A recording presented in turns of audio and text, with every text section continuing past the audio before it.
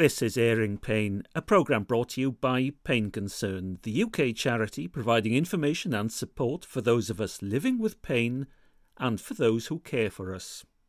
This edition of Airing Pain has been supported by an educational grant from Grünenthal.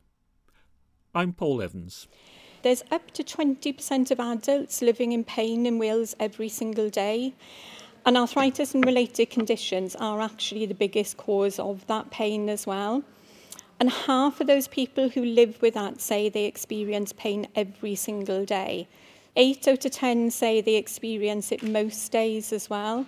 And it's not just short-term or one-off burst, it's constant, consistent pain. And it actually never, ever truly goes away. In April 2019, the Minister for Health and Social Services in Wales launched the guidance document Living with Persistent Pain in Wales.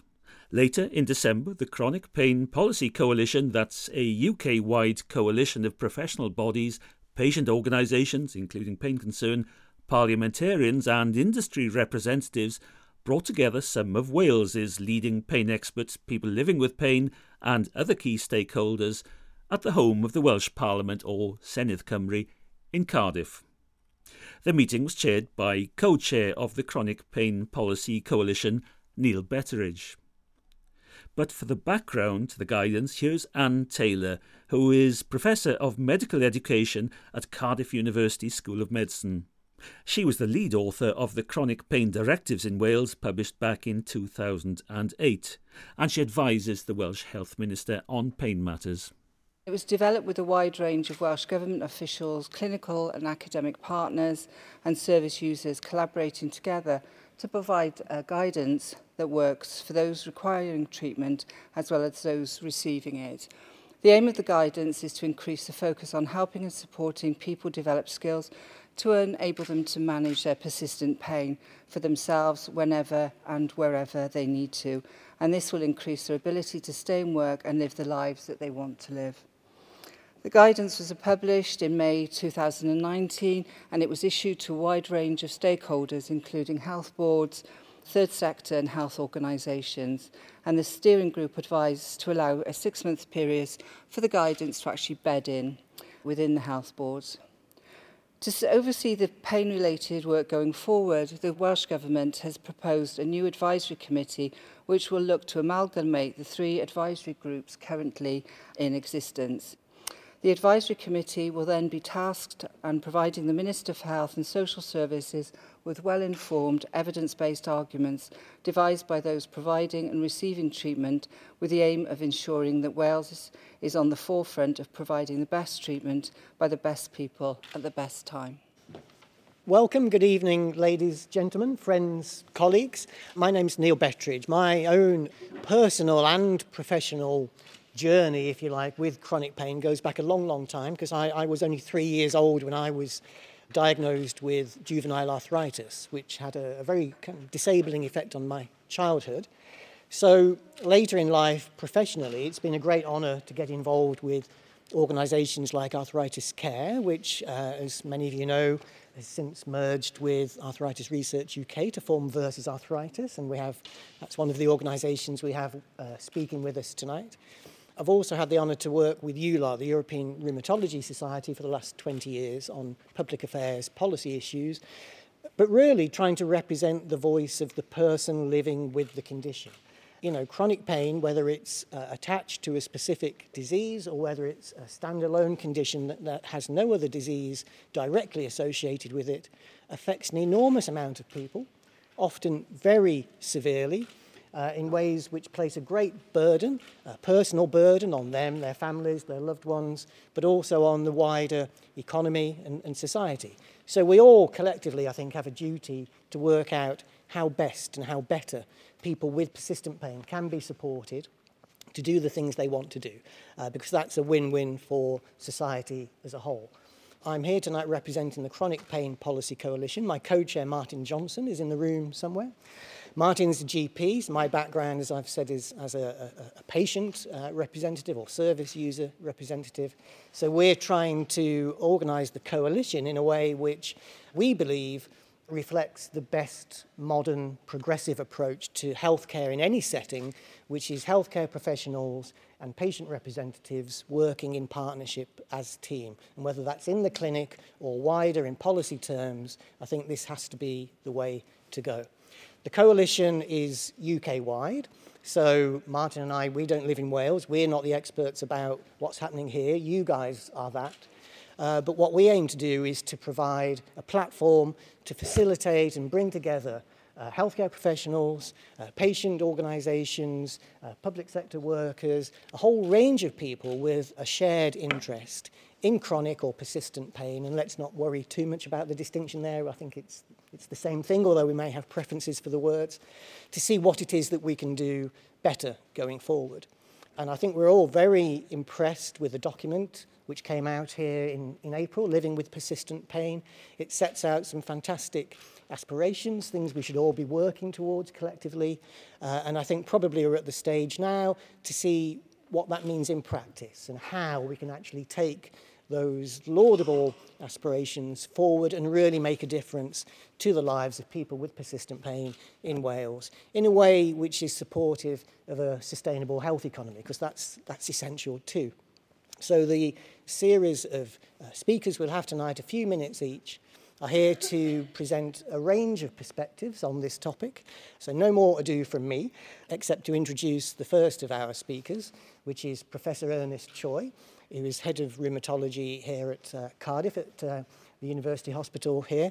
Ernest is a distinguished rheumatologist, clinician at the global level. And Ernest, I know you're going to be speaking specifically on fibromyalgia, but on this whole area of painful conditions, I don't think we can have a more distinguished clinician to start us off. So, Ernest, please. So I'm a rheumatologist, and most of my patients who come to my clinic will refer to me because they have pain somewhere in the body, and usually pain that lasts for a significant period of time. More than 10 years ago, I bumped into a researcher in the corridor, and he showed me a new imaging facility which opened a new possibility for us. He showed me a functional MRI scan, which for the first time, it meant that we can objectively assess patients' brain when they experience pain. And it opened up the era of research for me, because in the past, when the patient said that they have pain, you either believe them or you don't.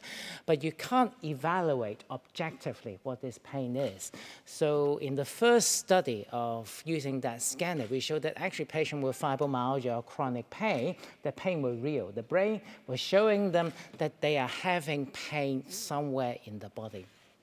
So from there on, we spent many years to find out that, in fact, the pain experience is incredibly complex. So pain is fundamentally preserved in evolution. All of us don't have to go to school to learn about pain. We feel pain the moment that we were born. But that acute pain process is very important to us in protecting us. It generates stress, it generates emotion. The issue is that the brain actually is very active in managing and processing pain. And when you have chronic pain, it actually meant that the brain is starting to fail to cope. And failing to cope leads to a chronic illness state. And that opened up a new era of research for us. And more recently, we've been funded by Versus Arthritis to look at how can we better helping patients with chronic pain, particularly with fibromyalgia. And because we don't understand pain, the development of health service doesn't really map to the understanding of patients suffering, and healthcare professional doesn't understand how to help these individuals because they can't evaluate the pain process.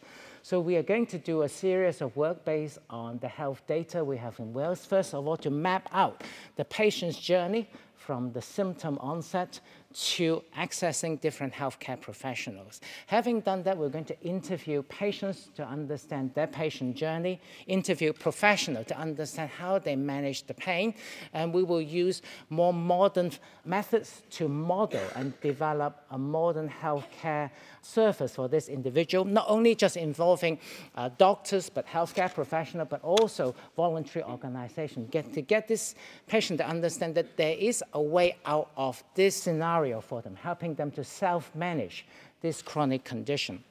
And ultimately, once we have a model, we can go back to evaluate how efficient this model is and hopefully to improve it. So hopefully this will be an iterative process, and ultimately we'll come out with a better management of patients with chronic pain. And I think throughout the journey, hopefully we will get involvement not only from our patients, but the public, but also different healthcare professionals, because I think we all have a very important role to play in this process.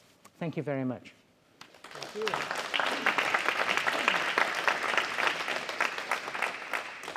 Thank you, Ernest. And you mentioned there the important role of healthcare professionals and patient representatives working together to find solutions collectively. And we're here tonight to discuss all painful conditions, whether it's chronic pain per se, whether it's the pain of cancer, neurological conditions like MS or Parkinson's or arthritis conditions. But one of the ways I personally tried to get the European Society, EULAR, in rheumatology, more engaged with the perspective of the person living with the condition, or the patient, if you like, was to use the old civil rights mantra of nothing about us without us. In other words, if you're living with these conditions, these painful, often debilitating conditions, you have a right to be at the table when decisions and discussions are taking place that affect you, affect your life and your care. And that means that we need good, experienced people who can rise to that and be the person to present that. And our next speaker is somebody who absolutely fits that bill. So Mary Cowan from Versus Arthritis is somebody I worked with back in the days in arthritis care. Mary herself has lived for 30 or so years. She developed arthritis when she was 3, like me, and has committed so much of her life and energy to the cause of helping people with painful conditions like arthritis. And Mary, we need somebody with your professional expertise in policy and public affairs to really sit down and work out with policymakers and with healthcare professionals the best way forward. So it's a real honour to have you here with us tonight. Mary.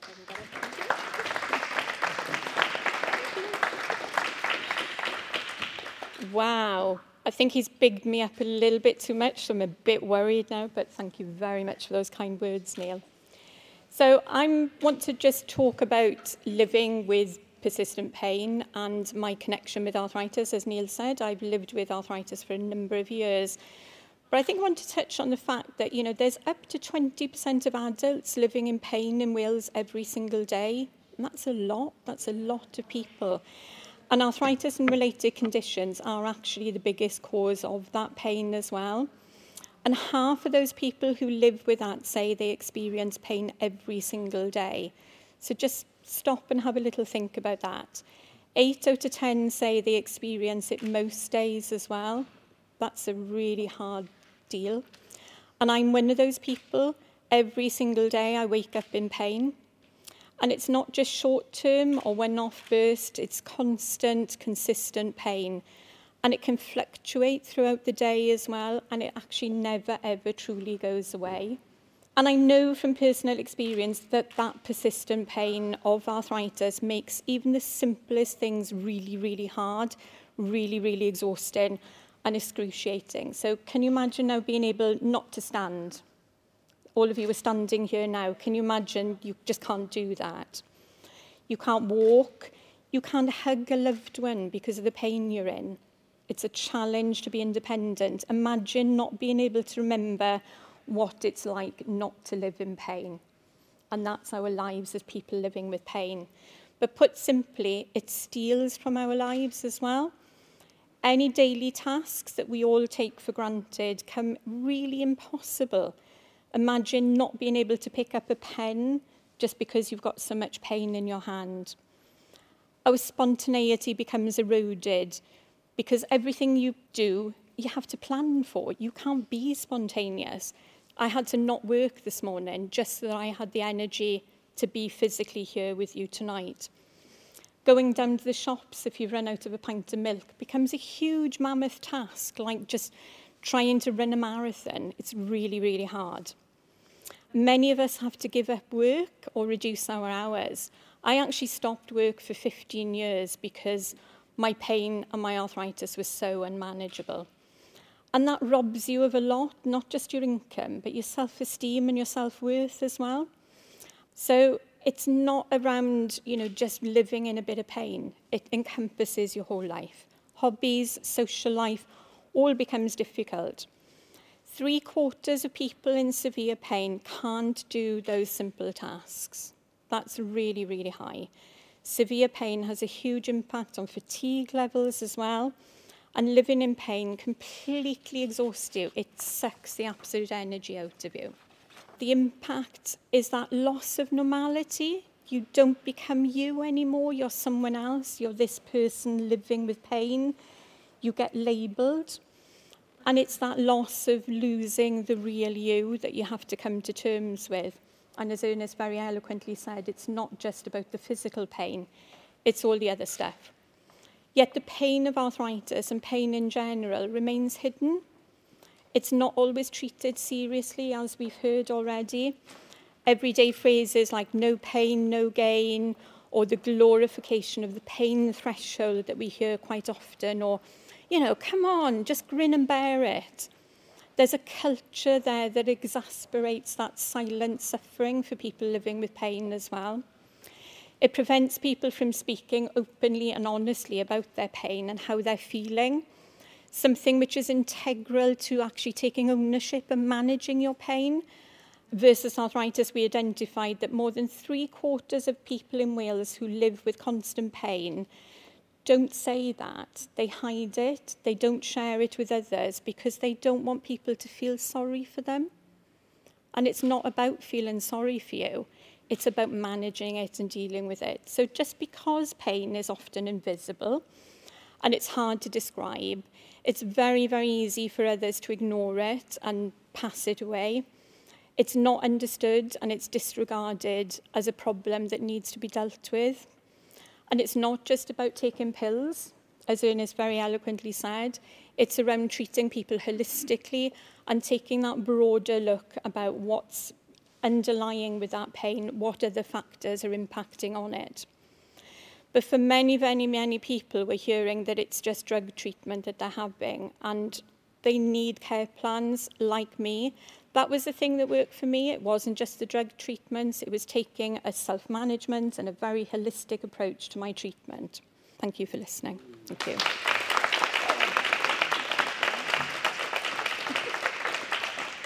Absolutely. And in terms of introducing our next speaker, I'd just like to build on your reference to self-management, because I noticed when the Living with Persistent Pain document was published in April, there was a very precise reference to supported self-management being what is needed. And this is so important. Whether that's the role of the specialist nurse in oncology or the role of organisations like the MS Society, or whether it's other members of the multidisciplinary team, helping the person to live their life 24/7, because that's what chronic or persistent pain is. It's a long-term condition which requires the person to manage themselves as best they can continuously. Then nobody in terms of the healthcare professions provides greater support to many people in this situation than physiotherapists. And it's an often overlooked, undervalued, neglected part of the multidisciplinary team. So it's with great pleasure I introduce David Easton, who's from Hywel Dda in Cardigan. I've probably just murdered a small section of the Welsh language. I apologise. My Welsh wife will kill me when I get home. But anyway, from Cardigan, David, who has an interest as a physiotherapist in the broader issues around pain science and management, is here to deliver the physiotherapy perspective. And as somebody who got back on my own feet literally as a child through physio largely, I particularly welcome your presence, David. Thank you. I'm here to talk to you today about a specific evidence-based community rehabilitation programme called Escape Pain that's been designed specifically for osteoarthritis affecting the hips and knees. I've been personally delivering this programme as a part of my role as a physio in Cardigan in West Wales for the last 2 years. And more recently, I've been piloting a collaborative approach of this programme alongside my exercise referral colleague, which has resulted in seamless transition people that have completing the programme to continue access to community-based exercise classes. Over the last 5 years, there have been a growing number of organisations offering this programme across all nations in the UK. There are currently over 260 active sites, the majority of which are based in England. Along with the 4 sites in Wales, there are 2 in Northern Ireland, and there's growing interest in Scotland. The Health Innovation Network, the organisation behind this programme, has designed an accredited training programme to enable widespread scale-up and ongoing centralised support.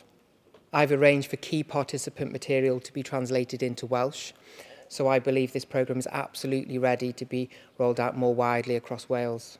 So why escape pain? Well, some influential academics in the field of pain management, namely Chris Main, Paul Watson and Michael Sullivan, in 2008 stated, "We now have a large armamentarium," I wouldn't have used that word myself, "of interventions on which to draw. And while refinement may happen, emphasis should not focus so much on new techniques, but better selection and moving these interventions upstream to the start of the episode." Escape Pain does exactly this. It's a programme that can be accessed through primary care. It can be embedded within local community services and provide access to good quality, practical advice and support. The broad inclusion criteria means a wide range of people from their early 40s right through to their 90s and beyond can access this programme. And this is essential for osteoarthritis because it affects people of all ages and at various stages of our life cycle. The research and national clinical audit data tells us that this provides good patient-reported outcomes in terms of pain, function and quality of life for this highly prevalent condition. But not only that, we have evidence now that enables people to increase their physical activity and retain it beyond the programme. And this is very important because it goes to a long way to managing and preventing many other common health conditions, including heart disease, diabetes, depression and cancer. So that's why it's called Escape Pain, enabling self-management and coping with arthritic pain through exercise. So how does it work? Well, there are 4 key elements that identify critical to success of this programme. Firstly, the number and frequency of sessions. So people attend 12 sessions over 6 weeks. Secondly, every session has exercise and education as a part of that. And the education is using modern behavioural change techniques and communication styles, enabling people to identify the problems that they need to change in order to help them better adapt to this condition. And the exercise is personalised and progressive over the 6 weeks in order to optimise their outcomes. Thirdly, the group begin and end together. This is explicit recognition that people with long-term health problems gain a great deal from connecting, learning and supporting others with similar difficulties. In some circumstances, the change that people experience can be rapid and dramatic, and this can be very helpful for others to realise and recognise that in time there is hope for them and their condition. There's a strong sense of community among the participants within each group, and for some this can last well beyond the length of the programme. Social isolation is an all too common problem for people with long-term pain. So providing the opportunity for people to make new social connections within their community cannot be underestimated. And finally, what we do is we collect patient-reported outcome data and we share this with the Health Innovation Network. And this ensures that the positive research outcomes that we've identified are being transferred and maintained at the local level. So what are the benefits to the health service? Well, it's an effective intervention that goes beyond the programme. It prevents repeat referrals and visits to GPs, and it can reduce dependency on medication. Rolled out across Wales, if we work together with all relevant stakeholders with the hip and knee pain pathways, we could see a significant impact on the overall demand for healthcare interventions for osteoarthritis. Independent analysis by Public Health England has concluded that the return on investment for every £1 that you put into this programme, you'll save £5.20 in healthcare costs. So what are the barriers? Why is it not more widely available? Well, on the face of it, the length of the programme may appear too much for already stretched services to implement within their existing service model. But we all know it's time to shift our approach to more proactive methods within our health services, especially with complex and variable pain conditions such as osteoarthritis. Without offering the necessary time and opportunity for people with this condition to attain and retain the necessary knowledge and skills, we will fail to see the long-term benefits that this programme is demonstrated. Current services may also believe that they offer something similar to Escape Pain already, but I would argue when you look at these alternative programmes, they will lack at least one, if not more, of the 4 key principles I previously mentioned.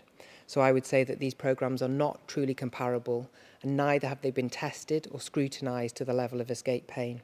And another issue for lots of rehabilitation services, such as musculoskeletal physiotherapy and community leisure services, is we don't have the financial resources to send staff on the training day to become a facilitator. This is key in order to make sure that we give good quality at the local level and we retain fidelity of the programme when we roll it out more widely. So what do I want to say to you? Well, my experience, and I'm sure maybe other people within this room have already know this, that actually building things up from the bottom is really hard. The things we've achieved so far in Wales has been in large part down to goodwill, and that's only ever going to take us so far. We've got the evidence to show the programme does work, and it presents a huge opportunity for large numbers to escape the repeat interventions, and I believe it merits wider rollout across Wales. The benefits are driven into many more service areas than physiotherapy, and it needs leaders across the health sector to support and invest in musculoskeletal therapy and community leisure services to enable wider rollout. The benefits to these services may not be immediately visible, but we've proven they're there and that they are numerous. And for those in the room that may be familiar with the 10 national design principles set out by the Healthier Wales document to drive change and transformation in our NHS, hopefully I've been able to articulate that escape pain is pretty much ticking all of those boxes. Thank you very much.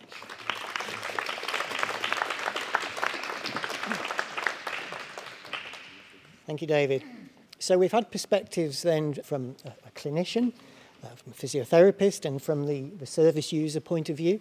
And we're turning now to a national perspective, and specifically the nation of Scotland.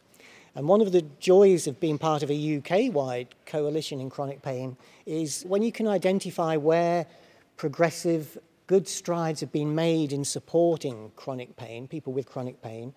It's important, I think, it's a duty on us to try and highlight that, to see whether there's learning that can be adopted elsewhere. So our next speaker with that in mind is Paul Cameron, who on top of having an important job as leading the clinical pain service in Fife, is also the specialty advisor on persistent pain to the Chief Medical Officer in Scotland, and has provided great leadership and coordination to the National Advisory Committee, which has been established there, and which is really has been doing and continues to do some great work. And I hope there'll be something here from the brief glimpse we can get in the next 5 minutes, Paul, that maybe, here in Wales, some learnings can be derived, because it really has been tremendously impressive. So, ladies and gentlemen, Paul Cameron. Thank you very much. So I have 5 minutes to sum up about 10 years worth of work. So I have to say, right at the start, when there was talk about a chronic pain service shutting down, I'm always really not only sad to hear that, but very angry to hear that. Because to me, that's a symptom of a complete lack of understanding about chronic or persistent pain, whatever you want to call it. It's a complete lack of understanding of what it is and how many people it affects, and how sometimes these services are seen as an added luxury, when clearly they're not. We're quite lucky in Scotland now, but we were probably in the same situation a few years ago. We had a number of reports written, which I'm sure has happened here before as well. People write very nice reports. They are printed off, sent around. They are added to the pile of other reports. They get put on a nice shelf. They collect dust and everyone forgets about it unless they're writing an essay at some point for a master's. And that's what happened with us. We had several reports written over the years. What changed for us was a report called the GRIPS report in 2008 that was published, Getting to Grips with Chronic Pain, or Pain. But that in itself wasn't the change, because that was another report. It had a nicer cover, I have to say. It was lovely in terms of looking. But the biggest change was that the First Minister, or rather the Health Secretary at that time, now the First Minister, Nicola Sturgeon, stood up and said that she recognised chronic pain as a condition in its own right. Now, that changed things dramatically for us. And I suppose I've been asked to speak about the Scottish perspective, and I think it's the same everywhere you go. In order to get these services improved and pushed and supported, it needs a national guide, it needs a national perspective, but not just a nice speech, but continued support, continued oversight with agendas, with recommendations, with action points. And that's what we got, and it's what we have now, and this is why we have a National Advisory Committee. We started off with a ministerial committee. Now that sat with a minister on there, the then Secretary for Health, and her job was to try and make sure that we pushed the agenda forward. Now, that was great for us because you can't get any better support than having an MP or MSP sitting around the table. That pushed things dramatically. It created more reports, but actually more guidelines. It put chronic pain on the agenda, on the national agenda. It asked for quarterly reports for waiting lists from pain clinics, so suddenly everybody wanted to know how we were performing. And then, of course, the health boards, when they're asked for that type of information, suddenly they want to perform better. We were asked to do so many different parts, but we created a document, the quality prescribing document, for example, looking at realistic prescribing, or deprescribing, rationalising prescribing, building in an audit into that prescribing, and that's being implemented just now. We looked at the measurement of chronic pain and what's called the National Core Data Set. We're building that as we speak. It's gone through 2 years of validation, and it's now being put in the hands of our National Information Services Division, who will be implementing that across the whole of Scotland. So we will start gathering more data than just waiting list data. On the back of recognising that actually most of pain is managed in primary care, we started to build resources in primary care. So we have leisure centres involved, we have Pain Concern, we have Pain Association in Scotland involved in pain management programmes. We have resources in every library in Scotland. We have so many different aspects, but it all started with a national support. And I think when I was asked to come and provide my Scottish perspective, my perspective is we're in the Welsh Assembly and we should have Welsh national support. And with that support, you should have continued markers, recommendations, driving it forward, looking at it, making sure it's happening, and looking to see what will make that happen. Thank you.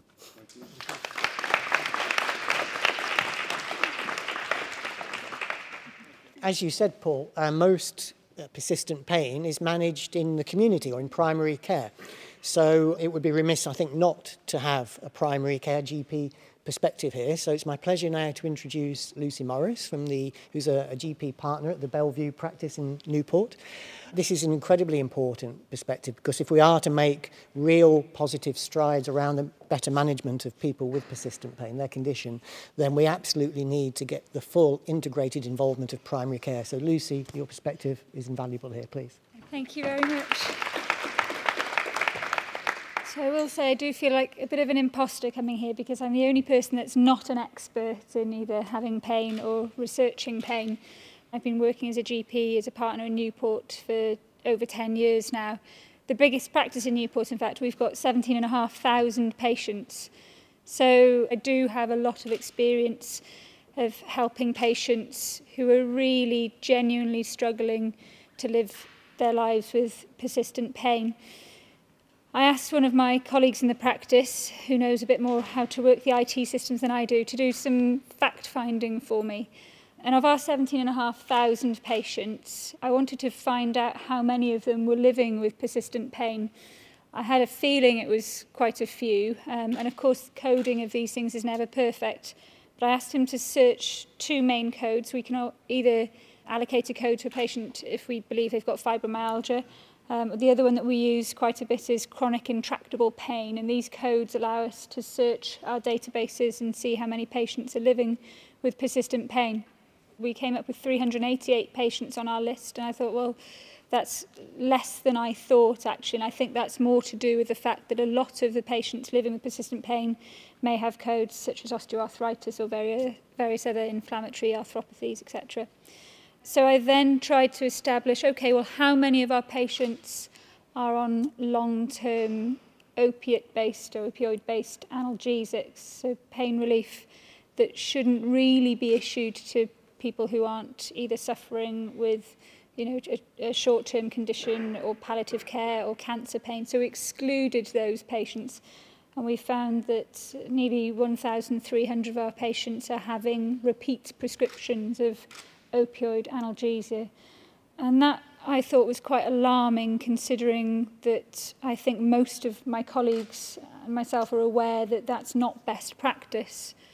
So I was thinking, well, how does that happen? We know that that's not the best way to manage patients who are living with persistent pain, and yet here we are with well over 1,000 patients having these prescriptions month in, month out, and sometimes more frequently than that. It's another problem with patients perhaps overusing medication that we have.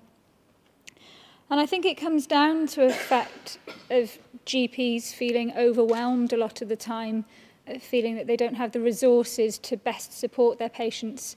Most GPs want nothing more than just to make it better. It's not in our interests as GPs to try and be obstructive to patients, to try and not help them. If somebody comes to us in a crisis, we want to improve their situation. I see mothers who are in so much pain they can't pick up their young babies. I see people who are caring for people in persistent pain every day, children caring for parents in persistent pain, and it's absolutely heartbreaking. And yet, when we look at the services available to us, when I started out as a GP, say, for example, if I had a patient who had a diagnosis of fibromyalgia, I would get some very useful information from my colleagues in rheumatology, or perhaps the pain clinic services would be able to offer some support.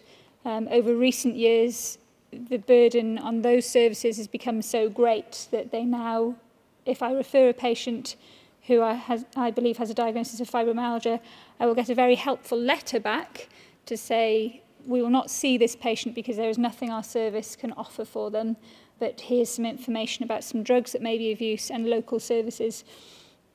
And with the best will in the world, we know about those local services and we know about those medications.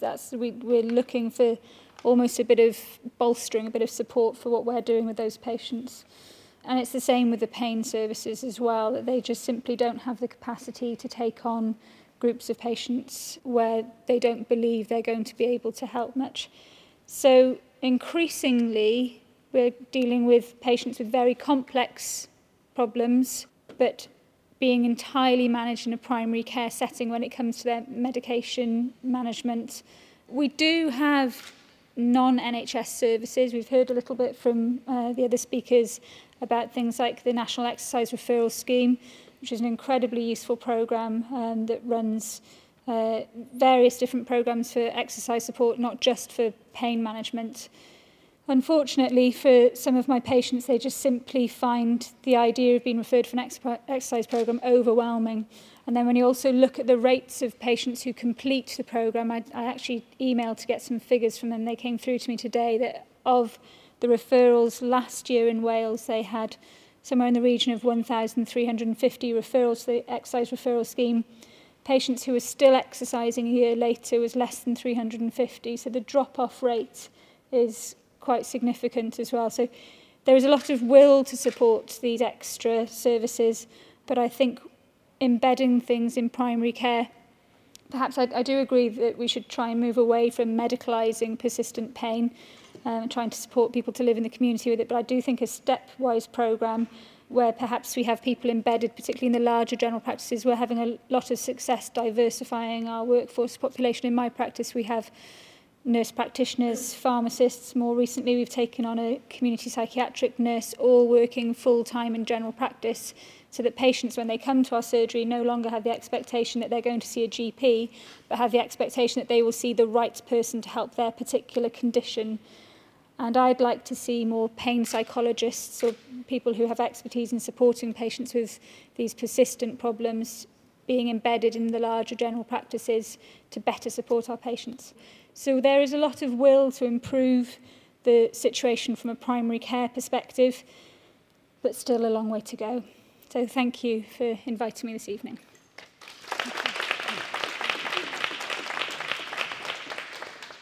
So we're pretty much through then. I don't want to give any platitudes at this point. I think you've all heard the specialist and generalist perspectives on this important topic. I hope it's given you food for thought. It looks, feels and sounds to me like Wales is in a position right now to take a big next step forward, a really important next step over this next period to get this right for people with chronic pain, and I think they deserve that. So, Nostar. Thank you. That's Neil Betteridge of the Chronic Pain Policy Coalition, who chaired this meeting about the new guidance document, Living with Persistent Pain in Wales. As always, I'll just remind you that whilst we in Pain Concern believe the information and opinions on airing pain are accurate and sound based on the best judgments available, you should always consult your health professional on any matter relating to your health and well-being. He or she is the only person who knows you and your circumstances, and therefore the appropriate action to take on your behalf. Now, you can find all the resources to support the management of chronic pain, including details of Pain Concerns helpline, videos, leaflets, all editions of Airing Pain and Pain Matters magazine at Pain Concerns website, which is simply painconcern.org.uk. And rather than giving you a confusing, long, complicated web address for you to download the important Living with Persistent Pain in Wales document, I suggest you just put that title, Living with Persistent Pain in Wales, into your search engine. Here's Mary Cowan, Wales Director of Versus Arthritis, to end this edition of Airing Pain. The reality of it is that pain won't go away. We know it's not going to go away. We're not going to cure it, but we can manage it. And it's going to be different for everybody, and it'll be different for everybody in the way they manage it as well. So it's important that people get the help that's right for them. So that tailored approach to their pain management, treating people holistically, hearing the whole story about their pain, can help them understand that pain better as well and tailor that support that they desperately need. So at Versus Arthritis, we believe it's time for change, as I do. And I think the time is right in Wales for that change now as well. Let's stop people putting up with pain. Let's stop people ignoring pain. Let's change society's attitudes to pain and let people like myself be open and take away that silent impact of it.